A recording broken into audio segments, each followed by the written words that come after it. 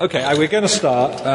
We have I'll give my introduction, and I'll introduce our two speakers who are here, and then the two speakers who are en route.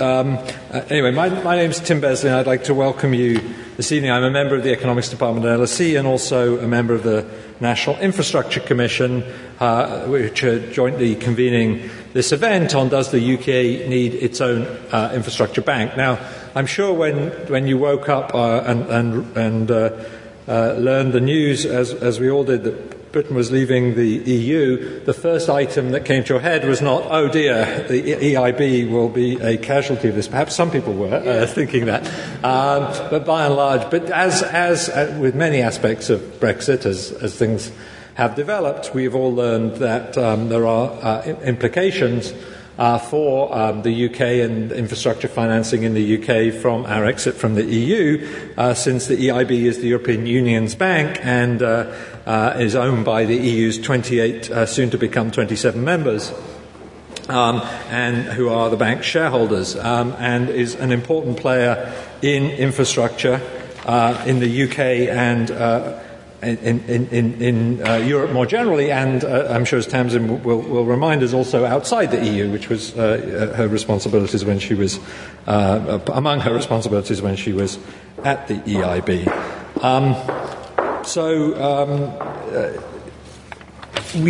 The National Infrastructure Commission is currently working on something called the National Infrastructure Assessment, which is to take a look out to 2050 at the UK's wider infrastructure needs.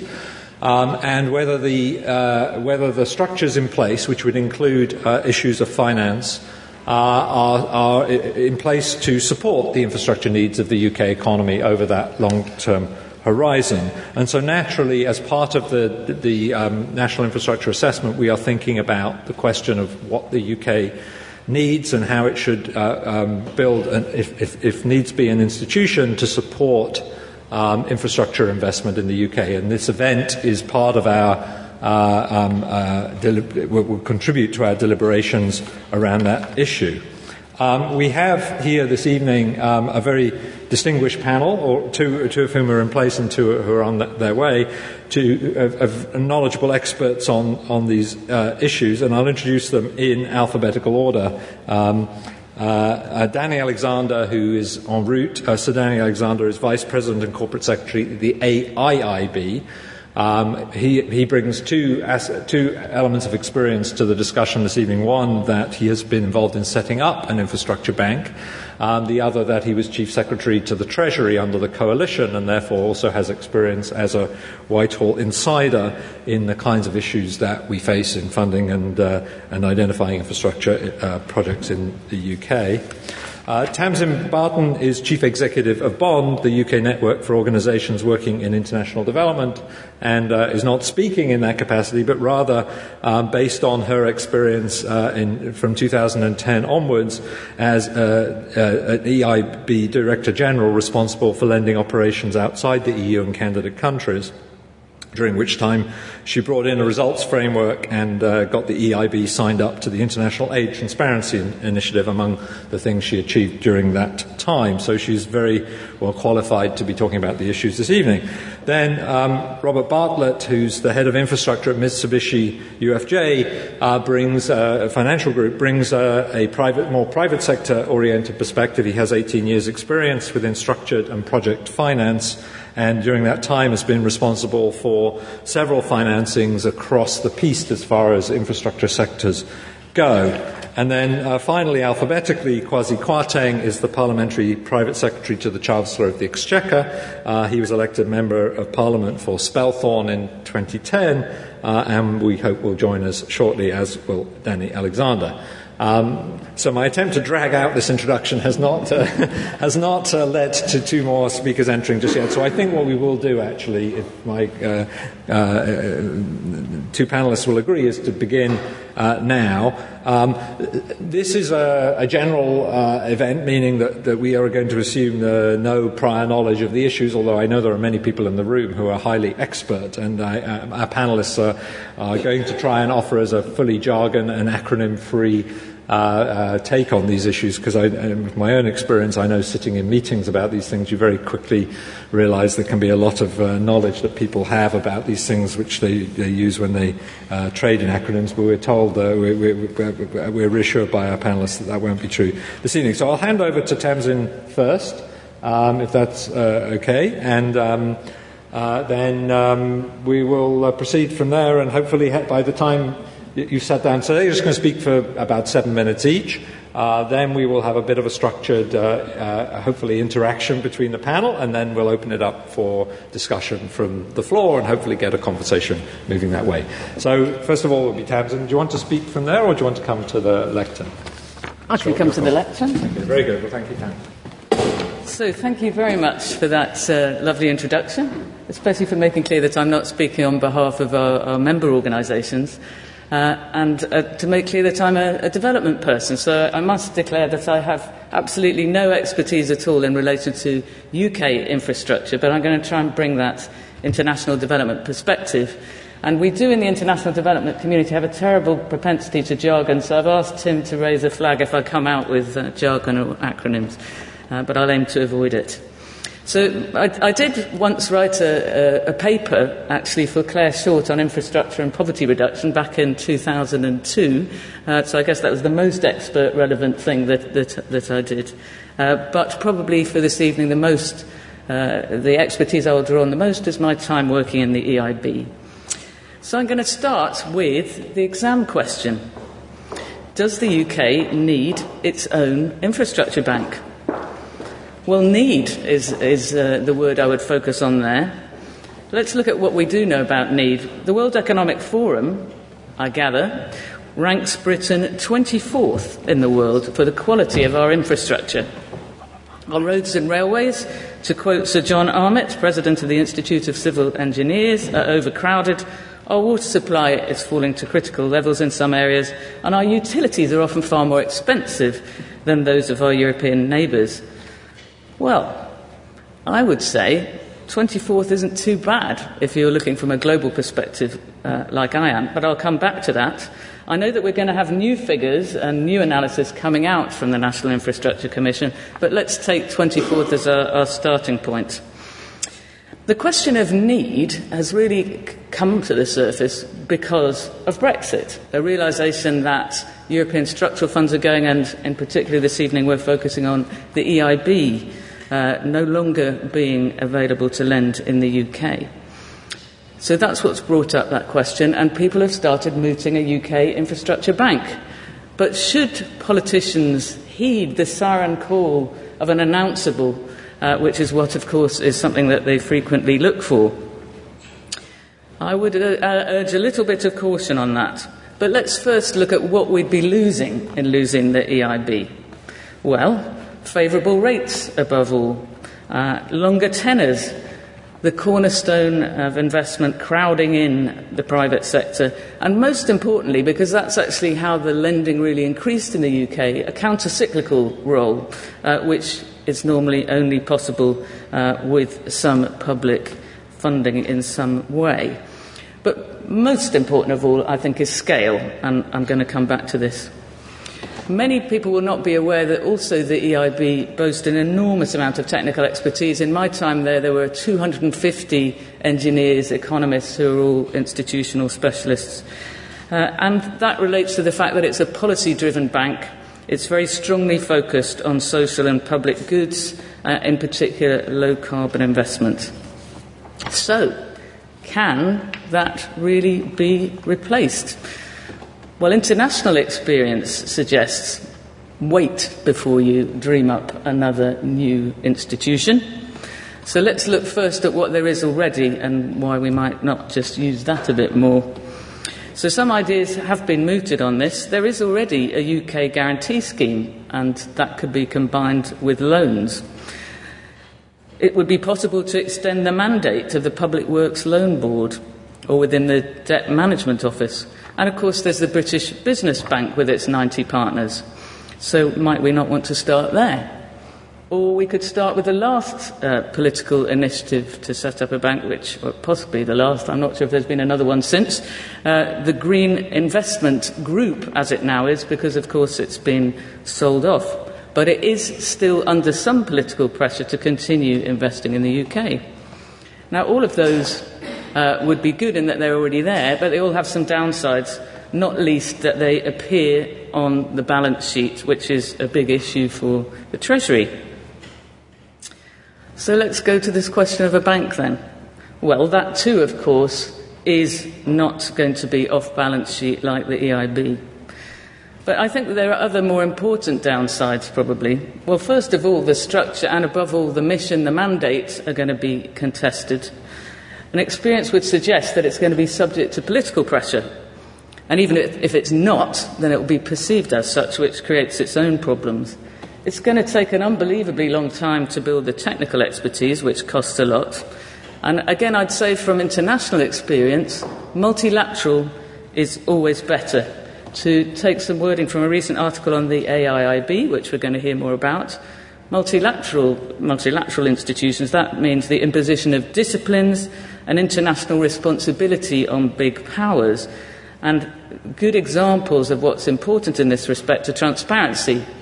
I think that's particularly important when there are political pressures at stake. Predictability is another key benefit of multilateralism because of the need to arrive at consensus between different shareholders. So it wouldn't be subject to the kind of political reversals which, in my view, and in the view of many, led to the selling of the Green Investment Bank so early. But what's the biggest downside? As I mentioned earlier, I think that's scale. It's the time to scale. The ramp-up is very long. So the GIB, since 2012, by 5 years on, had invested 2.3 billion of public money in 60 projects. It's not bad.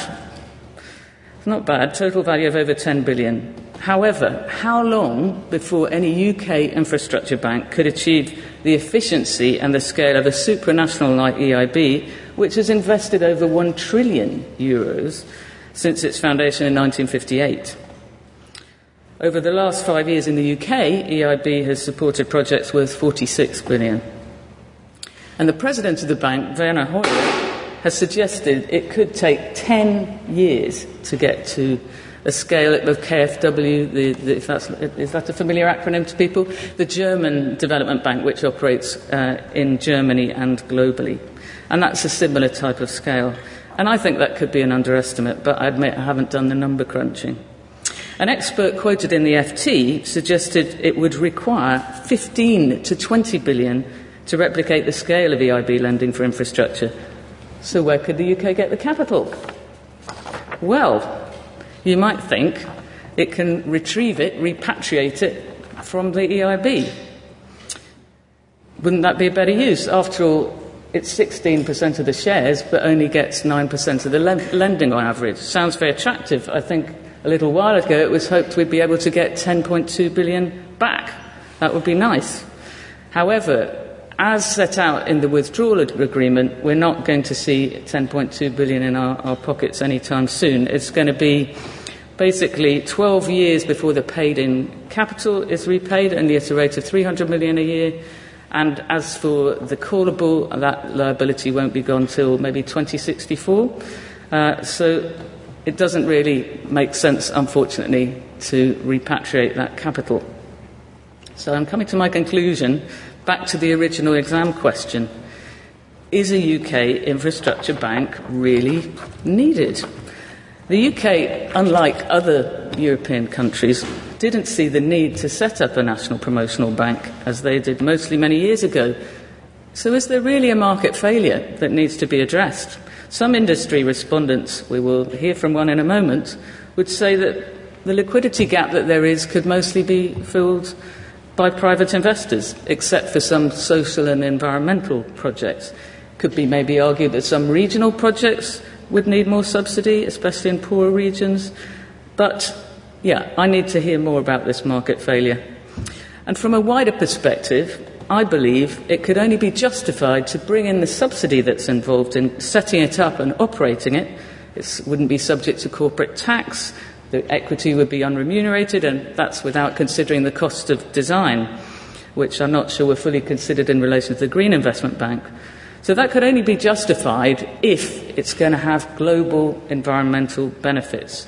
And I could actually only see a benefit in such a bank investing in green projects if it invested also beyond the UK in countries with greater need and with levels of subsidy calibrated in relation to that. Interestingly, Penny Mordaunt, the International Development Secretary, has just in the last few days mooted setting up an international development financing institution in addition to the Commonwealth Development Corporation that exists.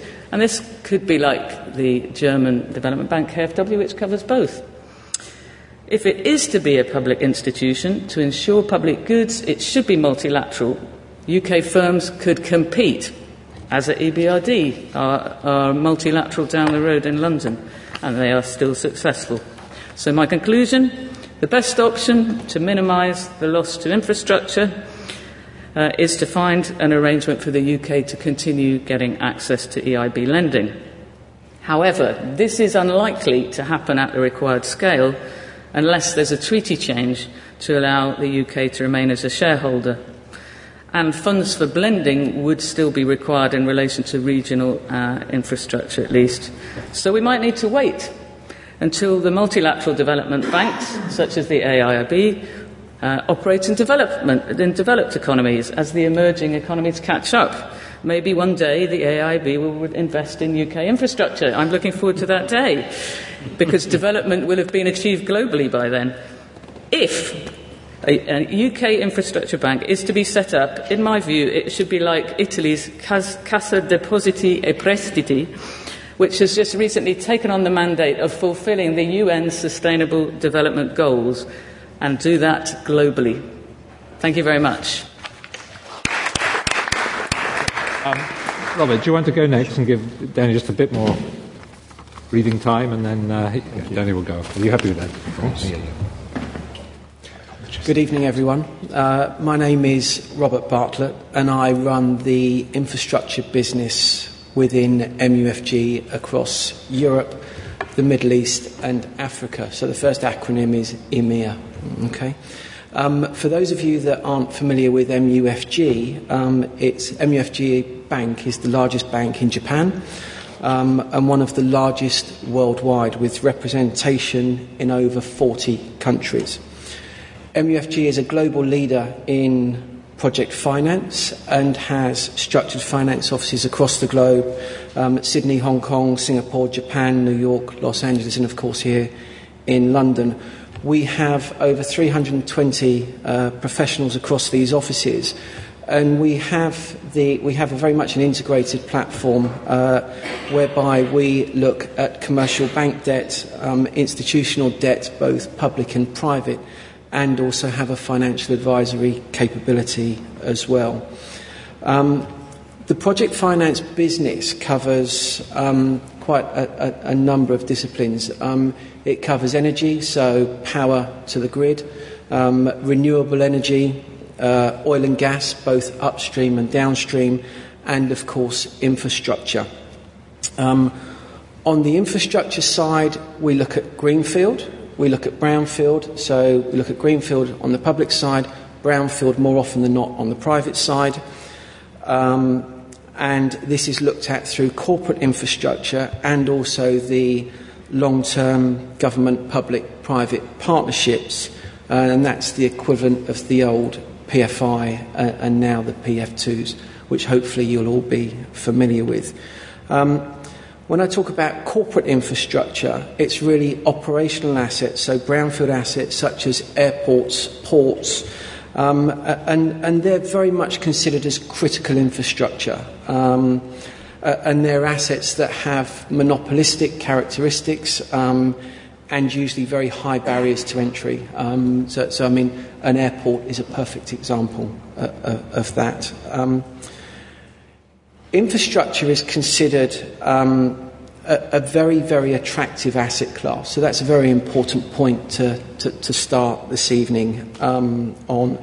And it attracts a very wide range of investors. So I know the purpose is to focus on the UK Infrastructure Bank and also the potential exit of the EIB. But it does have a very much, it's considered very attractive, and it does have a lot of interest, not only by banks such as myself, but also institutional investors. You now have pension funds, insurers, they're all looking at this as an asset class, and we'll come on to why in a moment. But they're basically chasing predictable yields, and these projects pretty much all offer those. Back to MUFG for a moment. What am I doing here? Well, the MUFG has committed more than £4.5 billion across project finance within the UK. So it's a substantial amount of money. And within infrastructure, that's over £3 billion. That's lending across all types of infrastructure: transportation, social accommodation, energy from waste, broadcasting. It's an asset class that we like, and it's certainly an asset class that we think we understand. Sorry about this, thank That's you. okay.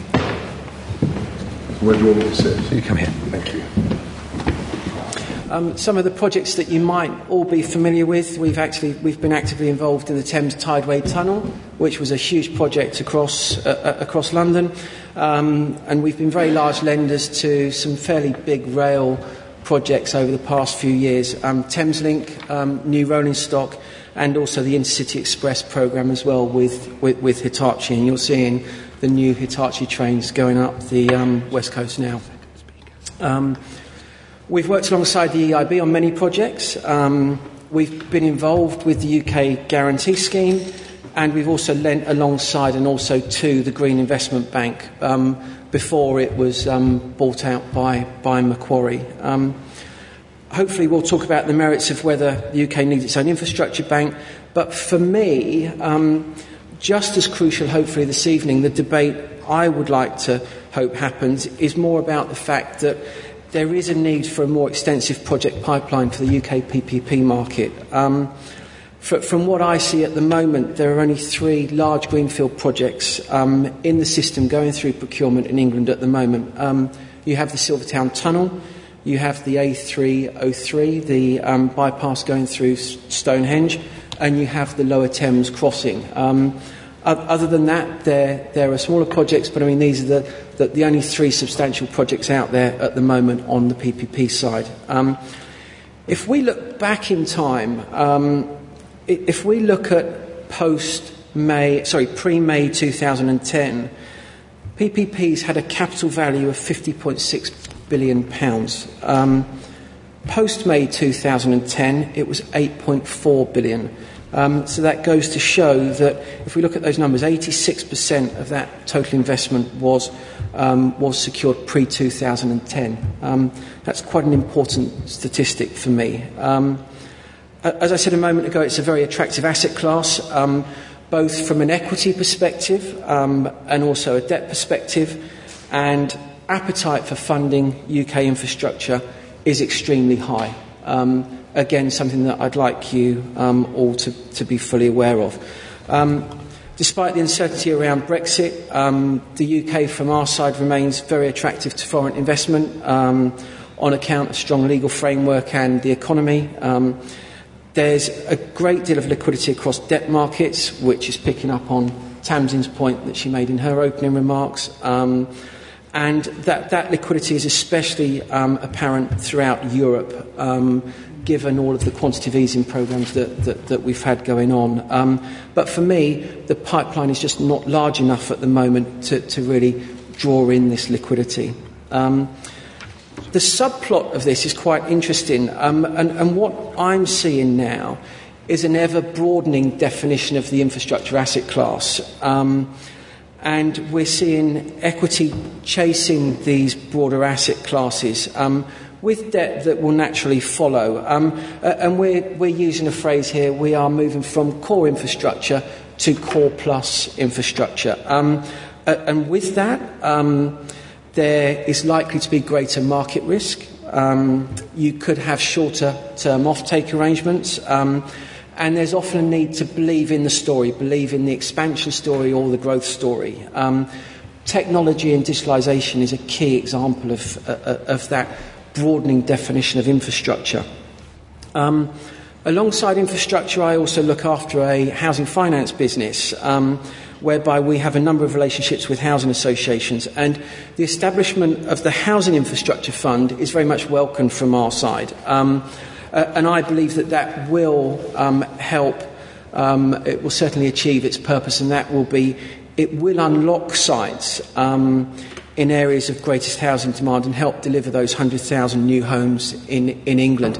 And the reason why I say that is I sit with many housing association clients, and they have to fight with the idea of how they provide the infrastructure to build these homes. They can build the homes, but they need the infrastructure around them to do that. So I look forward to sharing the views on all things infrastructure this evening, debate the merits of a UK infrastructure bank, and also hopefully have a conversation around the EIB as well. Okay, thank you very much. Okay, the observant among you will have noted we now have a full panel. Our next panelist is going to be Daniel Alexander, who I actually introduced before you arrived, but he's Vice President and Corporate Secretary of the relatively newly created Asian Infrastructure Investment Bank. So, firstly, my apologies for arriving a little bit late. And I'm sorry that I missed the introduction, but it sounds like it was a favourable one, so that's great.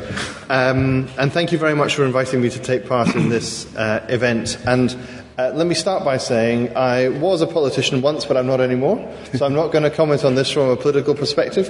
Kwasi, no doubt, will give his own views. And I now work for a multilateral development bank based in Beijing. But I think this is quite a complicated question. So rather than kind of coming down on one side or the other, as Tamsin clearly did, what I'd like to do is to shed some light on a few of the issues that I think are relevant to the consideration of this question, and to think about it, at least in part, from the perspective of Tamsin said, well, maybe one day the AIB will develop to a point where we could finance infrastructure in the UK. I'm sorry to disappoint you, but that's not on our part of our planning at the moment. But these kind of ideas to set up new institutions that need capitalisation at the start do come to the AIB from time to time, and to other institutions too. So perhaps I could offer a perspective based on the sorts of things that we would look at if we were to be asked to consider financing this kind of idea. And maybe just to start with, I'll say a word about the AIB, but before I do, also about my kind of other previous experience on this as Chief Secretary to the Treasury in the UK. The Green Investment Bank has been mentioned. That was established during my time in office. I was very involved in that. The idea came, at least in part, from my own party, the British Business Bank. We also set up the UK Guarantee Scheme, which was another attempt to create conditions to mobilise greater finance for infrastructure in the UK. We developed and expanded the National Infrastructure Plan, and has now been developed further under the Commission, of which Tim is part. So there's quite a lot of relevant experience in the UK as well as internationally to draw upon when considering this. The Asian Infrastructure Investment Bank is a new multilateral development bank. The remit is a focused one to invest in infrastructure that supports the sustainable economic development of Asia. We started our work in January 2016. I moved to Beijing in February 2016 to take up my position as VP there. It's the first new multilateral development bank of the 21st century. We had 57 founding member countries, including the UK, possibly one of the last sort of useful decisions that the coalition government made before the election in May 2015. And I think we're off to a strong start. We've already invested in projects, I think, in 14 countries, about $4.2 billion of financing so far, and following very much the MDB model of high standards, of strong governance, and so on. And so, thinking about the question before us, what are the issues that need to be considered? Tamsin focused very much rightly on what is the economic need for such an institution. When we established the Green Investment Bank in the UK, it was focused very much on a particular market failure that we'd identified around certain categories of green investment, where we felt that the market was not properly understanding what the risks really were, and so finance wasn't coming forward in the way that we believed the country needed, and so a new institution was created to foster that. It seemed to work pretty well, and obviously the current government's taken decisions about privatising that. Multilateral institutions like the AIIB exist because there is not an adequate source of either financing or other expertise to support the development of projects, particularly in developing countries. And so I think a proper understanding of what is the market failure, or what is the need in the market for a new institution needs to be the first part of it. What does that economic assessment actually look like? Secondly, governance issues are absolutely critical. The point was made earlier that political independence is a key part of the basis of multilateral institutions, so it also should be of national institutions. If you want a bank or another institution that's able really to work effectively as a market participant, how is it independent, or how is it related to government? Obviously, for an international institution, we have many member countries, and through the international treaty which set up the AIIB, the non-political nature of decision making is enshrined in that kind of founding document. But if you want to set up an institution, then you need to make sure that it's really focused on what is the economic rationale of the projects that it's investing in. Thirdly, environmental and social issues. Again, for the AIIB, we have very high standards of environmental and social governance that we look at in the projects that we invest in. In some parts of the world, those standards are not automatically followed in domestic decision making, and that's an added value that an MDB can bring to the projects that we invest in. Clearly, in the UK, those sorts of standards are part of the natural system, so that's probably not an issue here. Another area where the institutional expertise can be valuable is in how do you go about developing the pipeline of projects? Is there a need for advice or support for governmental institutions, be they central government or local government or indeed private sector, to help actually bring forward projects that are bankable, that are well structured, that are economically justified, so that they can then be developed and financed.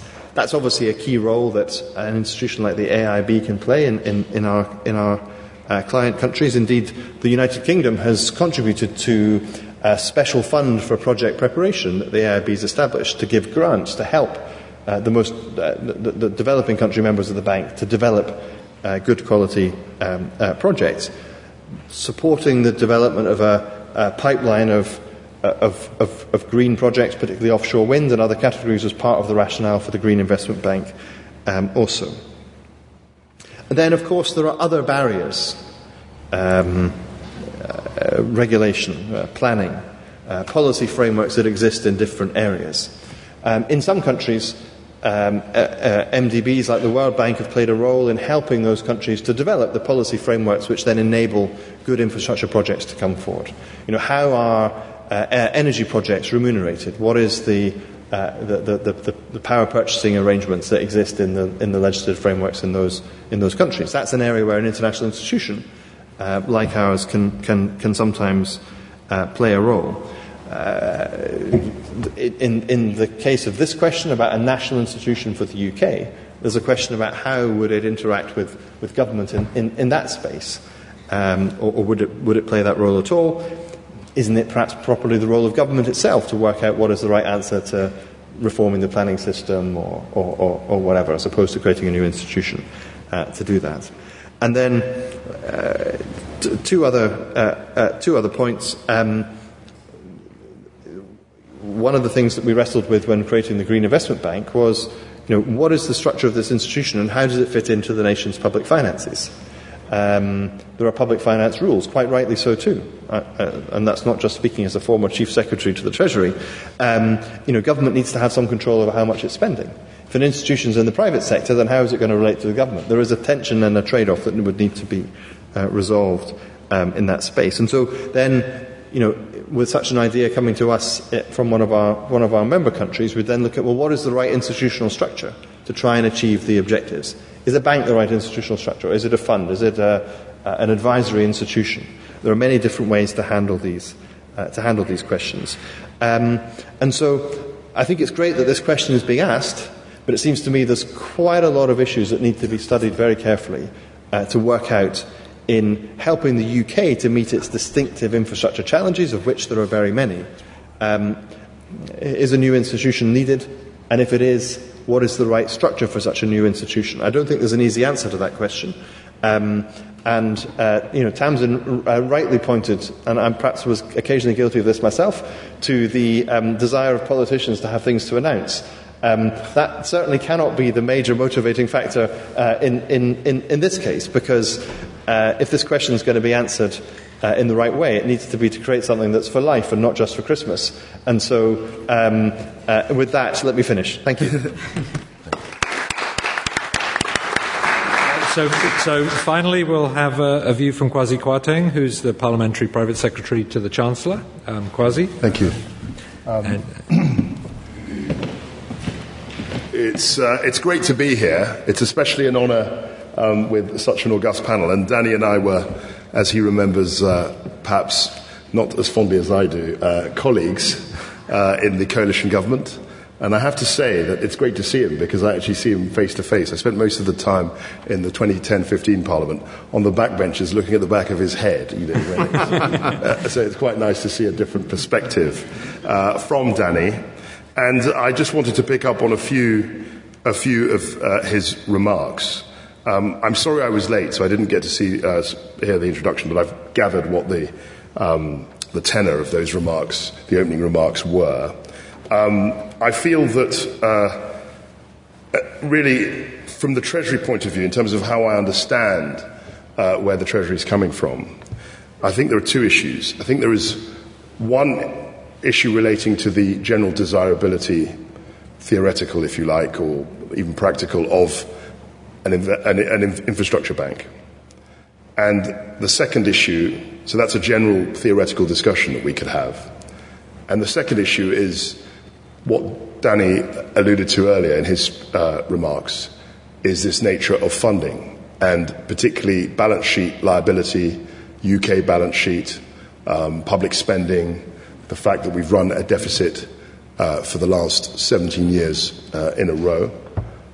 Those public finance issues, I think, bear very materially on this debate. The second thing I wanted to talk about was, very briefly, is the EIB. As you all know, we haven't left the EU yet. The Chancellor's been very keen to stress that he wants to have a fruitful dialogue with the EIB, and that's something that we should promote. Now, in terms of our own capacity to have an infrastructure or investment bank of that kind, I have no doubt that we can do that. London has a huge wealth of expertise professionally across all sorts of areas of finance. We have lawyers, we have the bankers, we have fund managers, we have a very, very well integrated and sophisticated financial market. And I have no doubt that we could replicate the structure that we're talking about. I think also, in terms of the argument within the department, there is also an ideological issue. I mean, I'm not quite sure. I never quite knew where Danny stood on these issues. He was far too discreet when he was Chief Secretary. But the current Chief Secretary... Glad to hear it. But the current Chief Secretary is someone who will be very sceptical about allowing government balance sheet to crowd out, in that traditional phrase, private sector investment. So there has to be a real sense of market failure for the government, or for a rationale for the government to step in. I think also that's probably the Chancellor's view. He has a very fiscally conservative I wouldn't say he's a small state person. I mean, that's a silly phrase, but he's someone who's very mindful of what the public sector can do and what the private sector can and should do. So that's another debate. And the thing that I think Danny really revealed himself as an ex-politician was his sensitivity to the pipeline of projects. What do you actually decide to build? Because from my point of view, and my direct biggest economic supporter as a constituency MP, my biggest economic interest, is Heathrow Airport. And that's the expansion of which was a classic bit of infrastructure proposal. Now that has been the third runway. Whether to build a third runway in Heathrow has been a debate for 15 years. It was in 2003 when the Labour White Paper recommending a third runway was published. So you can have all the capital in the world, but you also have to have structures and a mechanism to decide what infrastructure you're actually going to spend on. And that has a whole host of political problems and procedural issues and judicial review and consultations and all the rest of it, which I think is very relevant, because any capital spending over, let's say, £5 billion or even less is going to have huge political impact. And you're in the realm of politics. You're not talking about finance. So I think that I think there's a much wider, as Danny suggested, I think it's a very wide question when you say, does the UK need its own infrastructure bank? I think that opens up a whole host of other questions, some of which we may discuss in the panel discussion. But I think it's a big issue, and I think there is a big political question mark about how we actually come up with infrastructure decisions in this country. I know that we've set up a National Infrastructure Commission, but I think that's really the beginning of a solution to the problem and not the end of it. So thank you very much. I look forward to your questions. So thanks to all of our panelists. What I think we'll do is go straight to audience questions, since time is relatively tight, and I want to give you all an opportunity to quiz our panelists and to bring up tricky issues that they may or may not have covered. But what I'm going to do, we've got roving mics, so I ask if you wait till one of those arrives, and I'm going to collect questions in batches of 3. And then I'll invite the panel, perhaps with my own gloss in a few cases, to comment on the questions that have been raised. So who would like to go first? Oh, right. 3 hands up spontaneously. So all in the same neighbourhood. I will come to different parts of the room, but there are 3 close together there. So in terms of efficiency of mic travelling, that would be good. Thank you for organising this event. What is, for each of the panellists, the biggest danger of not setting up an infrastructure bank? Okay, the biggest danger, for those who didn't hear, the biggest danger of not setting up an infrastructure bank. Okay? Hello. My question is, Tamsin and Robert both raised the issue of the market having not failed yet. Can we afford to wait until the market fails? Can we afford to wait till the market fails? And then there was somebody just behind there for the third question. Thank you, Chair. Martin Chapland from the Institution of Civil Engineers. I just wanted to ask the panel, do they believe the future of spending on public infrastructure is on a private-public partnership or on a market-led proposal format, as the Department for Transport is currently proposing?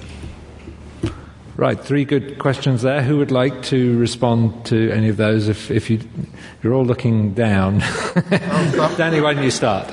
Okay, 3 great questions. Let me try and just say something about the first 2. What are the dangers of not setting up an infrastructure bank? I mean, that's quite a difficult question to answer, because in a sense you have to say, well, what are the risks and problems that actually currently exist at the moment? Do they constitute a market failure, or are they governmental failures or policy failures that are, probably no one here would say the UK's infrastructure is perfect. Probably no one here would say the way that projects come forward is perfect. No doubt the system has been improved with the Commission, as I hope it was improved by various things that we did and the previous governments did. And so you have to start by saying, well, what are the problems that we're trying to resolve? Is it an insufficient pipeline of projects? Is it other barriers? Kwasi's comments were interesting because they reflected on the failures of the political system to get to grips with major infrastructure challenges. If you have a debate about a particular project, albeit a controversial one, for 15 years, going through various processes and not being able to come out with a economically rational answer for the country yet, though maybe I haven't, because I've been in Beijing, I haven't necessarily caught up with what the latest outcome is, then arguably you've got a serious problem there. But maybe it's not a market failure, maybe it's a political failure. Is that going to be solved by an infrastructure bank, or is it going to need some other kind of structure to put in place?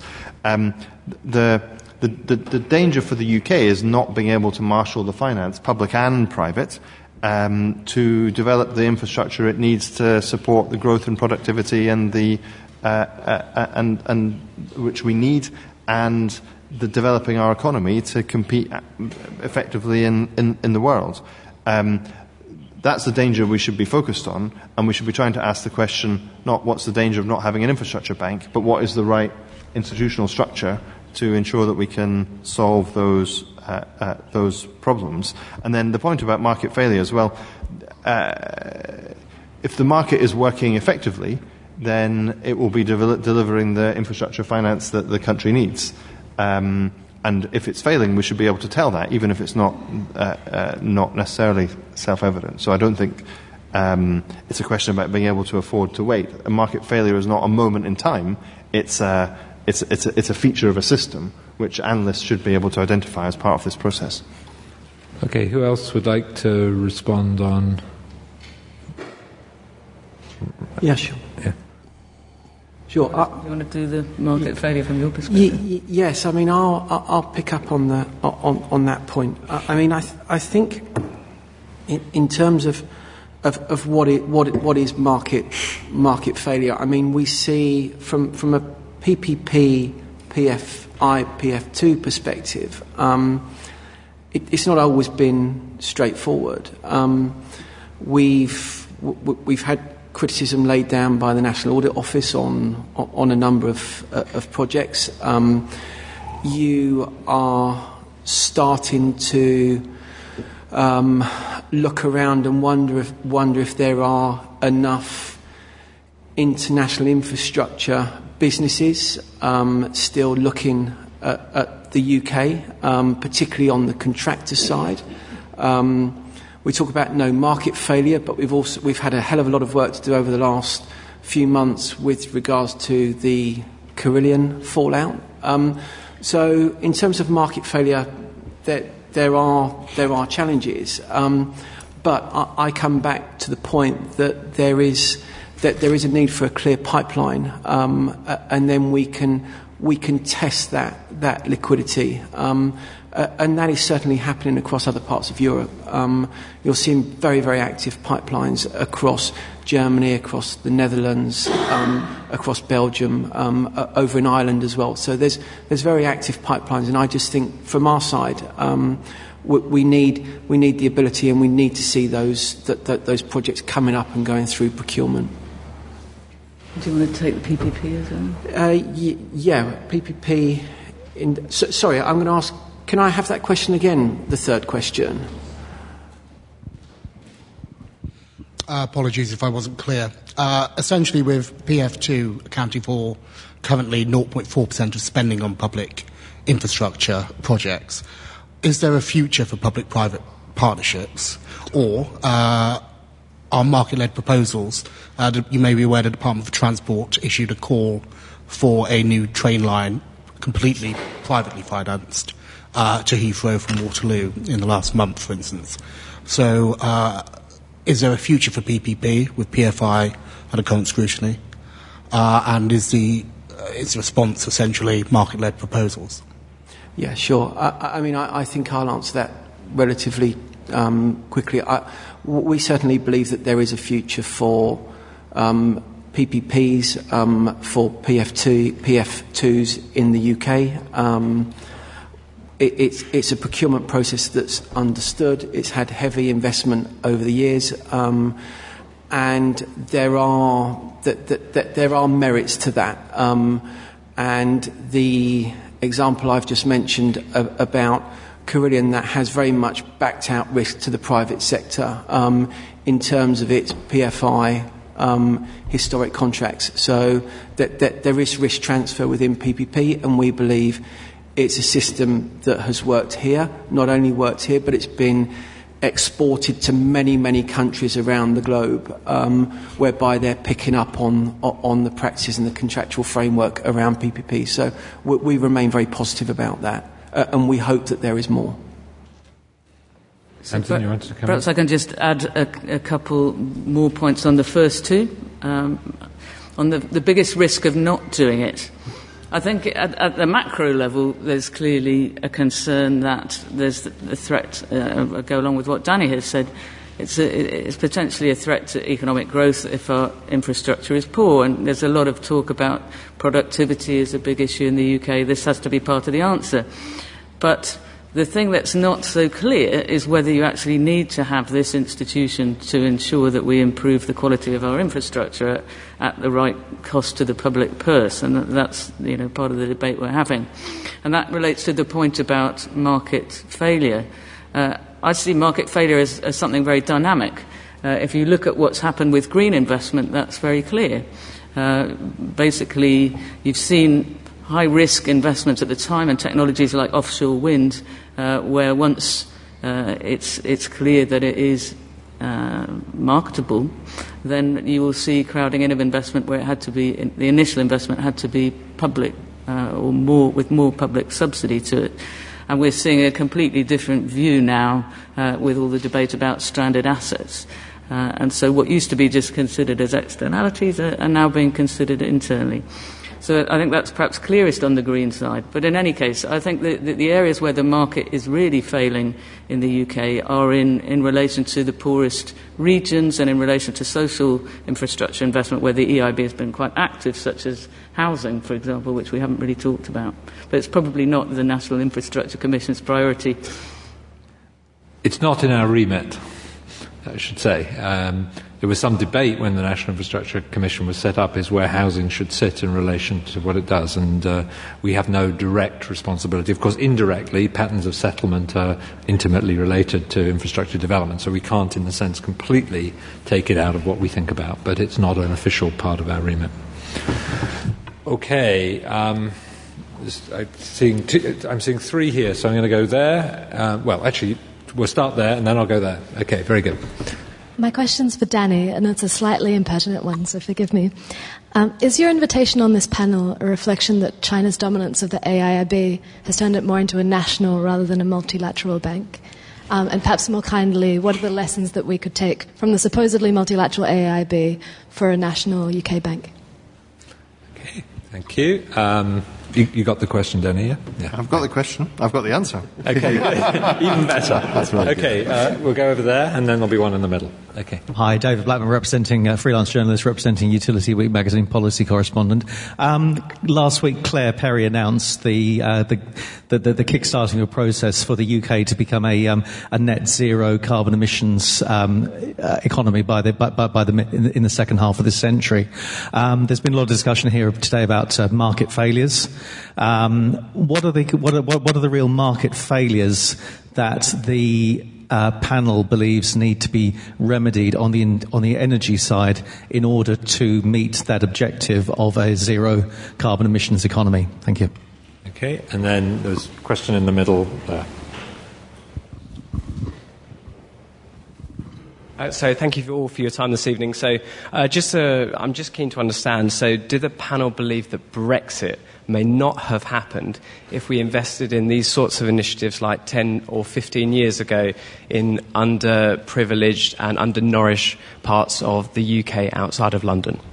Thank you. Okay, very interesting question. Okay, Kwasi, you were silent in the last round. So I will give you an opportunity to remedy that now. I think the carbon, obviously I can't answer the question relating to Danny's job. I look forward to the answer, though. I think with regard to carbon emissions, we've done a lot of policy on this, and I don't think that And clearly, if government is doing a lot of policy historically on carbon emissions, there has been a degree of market failure on that.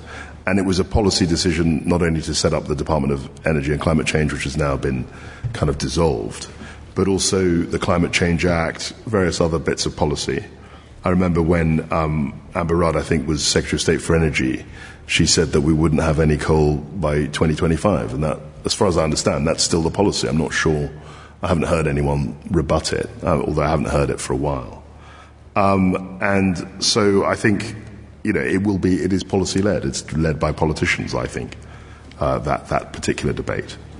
With regard to Brexit, I think, and I've been on endless Brexit panels, I think the problem we have in London and in the media generally is that we're all what I call sort of vulgar Marxists.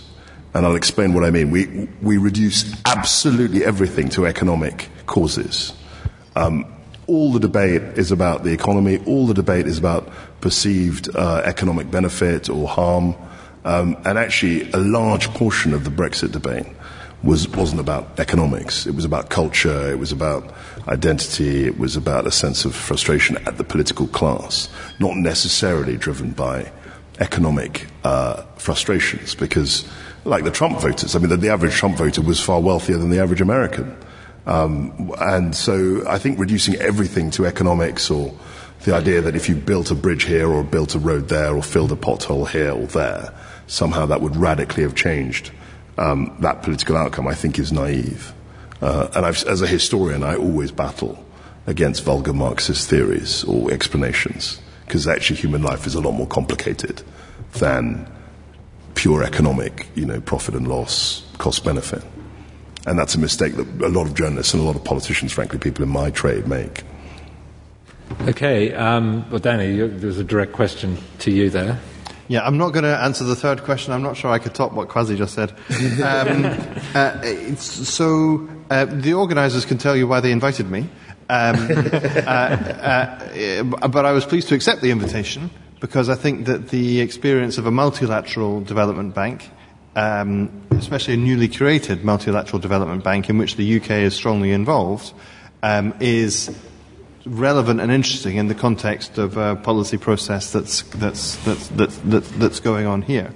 The AIB operates on an absolutely multilateral basis. We have policies and standards and governance which are very familiar to those of you who've worked with the World Bank or the Asian Development Bank, who are our kind of peer institutions, and that is recognised as such, not least through the strong partnerships to develop projects in Asia that we've made with other multilateral institutions, much co-financing and other partnerships. But I also think the AIB has an opportunity to develop its own way of doing things. We want to be an institution that's lean, clean, and green. We talk about, to be meeting high standards, particularly of environmental and social issues, and on procurement issues, but doing so in a way that is efficient and meets the needs of our client countries. And I think all those things are interesting and relevant, both to the UK's contribution to developing the AIB and also to this discussion. Funnily enough, on the second question, it does take me back a little bit to the debates we had when we originally proposed setting up the Green Investment Bank, because one of the issues and one of the market failures it was set up to address was the fact that in areas of investment that were important to that agenda but not that well understood in the markets, a new institution could really help in bringing forward finance for those areas that are or were then at the frontier. As was said earlier, the offshore wind is now kind of very well understood. But back in 2010, it was not well understood. The market was reluctant to invest. I would argue because the risks were misunderstood. But in any case, they were not well understood. And the Green Investment Bank really helped to catalyse those investments. To meet the goal of the net zero emissions, there will have to be many further developments that are at the frontier. And And one role that the institutions can play is to constantly work to bring forward the investment and to develop the understanding in those areas of infrastructure investment that are at the frontier to meet those goals. That could be a purpose for a new institution. It was the purpose of the Green Investment Bank. I think it successfully met those goals, but there are also other ways of meeting that objective. Okay, I'll invite Robert and Tamsin. I'll just make two very, very quick comments. I'm just picking up on Danny's point that the renewable energy side of our business is very significant. It's we're investing a lot of time and resource into that, and we've certainly seen an awful lot of offshore and onshore wind, and we're still moving forward. We're seeing subsidies come down, which was Danny's point about when it started off, the subsidies were higher, the subsidies are coming down, yet it's still a very, very important part of our business going forward. Just on the would the same decision been made around Brexit?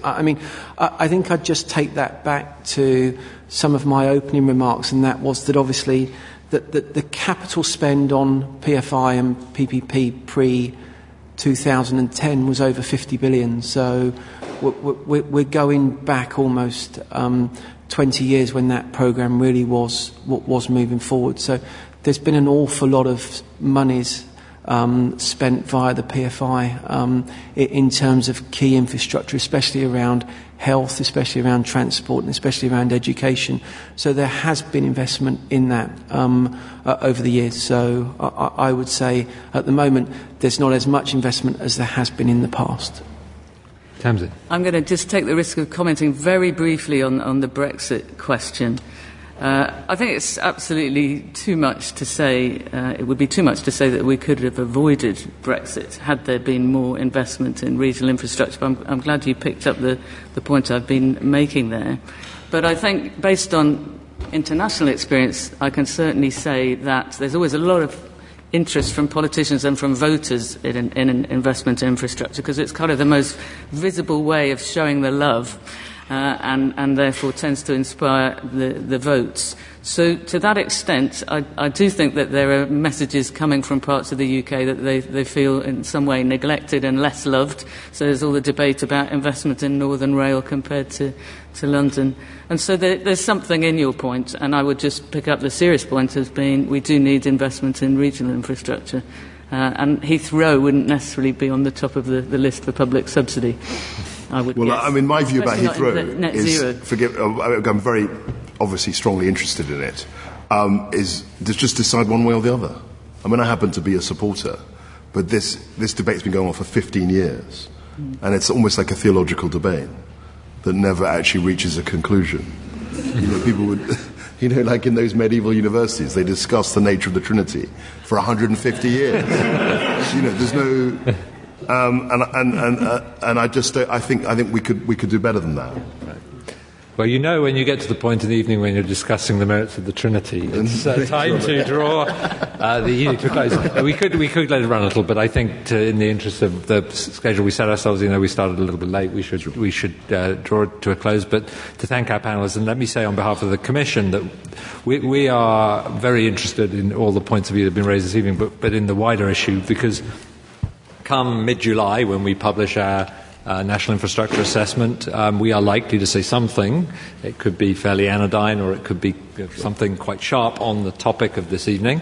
We're still formulating our views, so I can guarantee that people who spoke this evening are genuinely contributing to the views of the Commission at this point. And I hope those of you who are coming to these issues for the first time see that there really are some important and lively issues in this particular corner of the Brexit debate, I suppose you could call it, but it has these wider implications about the kind of infrastructure that we're likely to have in the UK, particularly given our time horizon, which I'll remind you is out to 2050, which will likely encompass a number of different governments with different objectives. So we are trying to look through the possible political cycles that might happen over that period, and which is a very challenging thing. But let me again thank all of the panelists for their very candid and insightful contributions this evening, and thank you all for coming.